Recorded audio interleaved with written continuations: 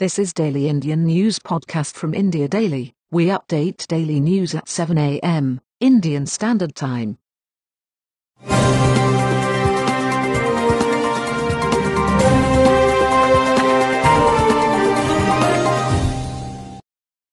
I am Jeff in August. Headlines. 14 dead as Pakistan plane with 107 on board crashes in residential area in Karachi. Quarantine must for domestic air travellers, Kerala government.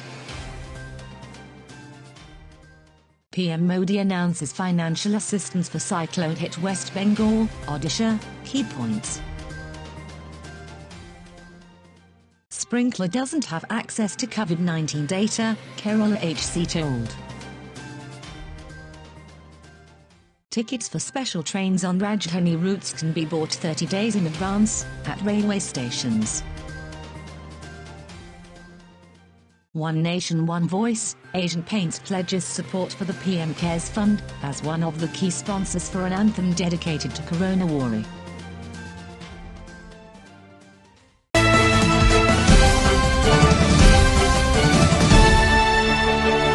"14 dead as Pakistan plane with 107 on board crashes in residential area in Karachi. Karachi, at least 14 people have died when a Pakistan International Airlines (PIA) plane with 107 people on board crashed into a densely populated residential area near the Jinnah International Airport here on Friday, officials said. Flight PK 8303 from Lahore was about to land in Karachi when it crashed at the Jinnah Garden area near Model Colony in Malik. Just a minute before its landing, they said. The PIA Airbus A320 carrying 99 passengers and 8 crew members has crash-landed into the Jinnah Housing Society located near the airport, a spokesperson of the state carrier said. Sindh Health Minister Dr. Azra Pichuho Ansar Edhi, a spokesperson of the Edhi Welfare Trust, said that 14 bodies have been moved from the crash site to the hospital. Saad said that around 25 to 30 residents whose houses were damaged by the plane have also been taken to the hospital, mostly with burn wounds. The minister also said that 2 passengers have miraculously survived the plane crash with minor injuries.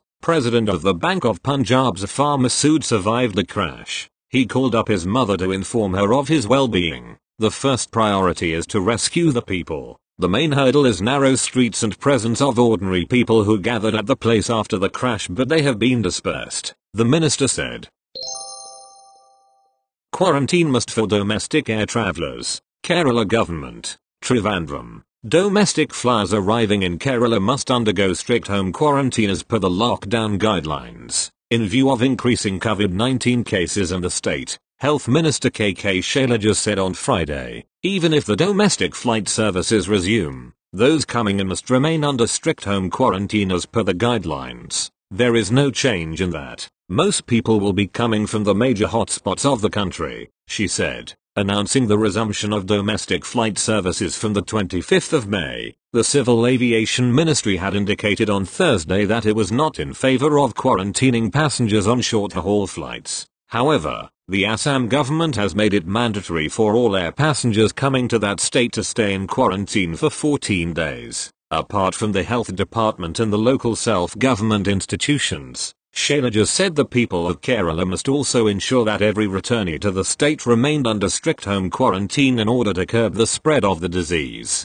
We need to strictly keep under observation all those who come from outside the state and make sure that they do not come into contact with others, including their family members.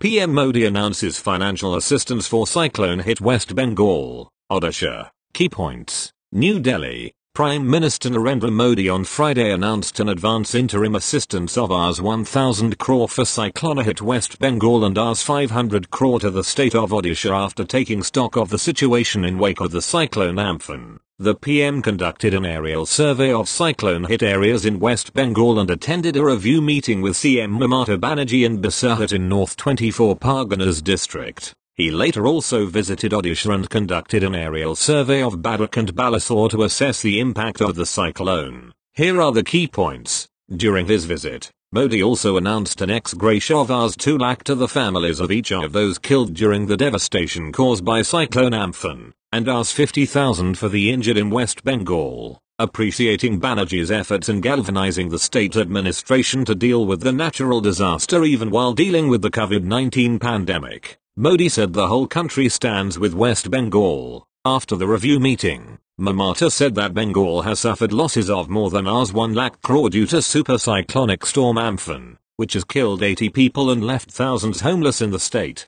The chief minister contended that the calamity is more than a national disaster. She said it will take time to restore normalcy, with Cyclone Amphan having ravaged at least 7 to 8 districts in Bengal, and adversely impacting 60% of the state's population. Most of the areas we surveyed were totally ravaged. I have briefed the Prime Minister in detail about the post-cyclone situation in the state, she said at the airport after seeing off Modi. Sprinkler doesn't have access to COVID-19 data, Kerala HC told. Kochi, state government has contended before the High Court that US-based company, Sprinkler, does not have access to data collected from COVID-19 patients and suspects. In a statement filed in response to petitions challenging the deal with Sprinkler, the state government said that Sprinkler's access is limited and no data is being shared. The statement filed by the government pointed out that several measures have been taken to ensure data security. It then said, however, it is submitted that none of these safeguards are relevant now as the complete application and data is being managed in the Amazon Web Cloud Server instance of Center for Development of Imaging Technology, CDIT, and no employee of the third respondent, Sprinkler, has any access to any data. The only support which the third respondent is providing is for any updation of the application based on the functional requirements suggested by the state, if such occasion arises. Even for the same, it is only limited technical access to install and plug into the software and there is no access to the data, the statement added. The government statement filed before the court also said none of the government institutions in Kerala are presently capable of doing big data analysis, particularly big data analysis with unstructured data, or to offer solutions in the shortest possible time. Undertaking capacity building and enabling government institutions to manage the task would take time and effort, which could not be spared at the time of a pandemic, the court was told.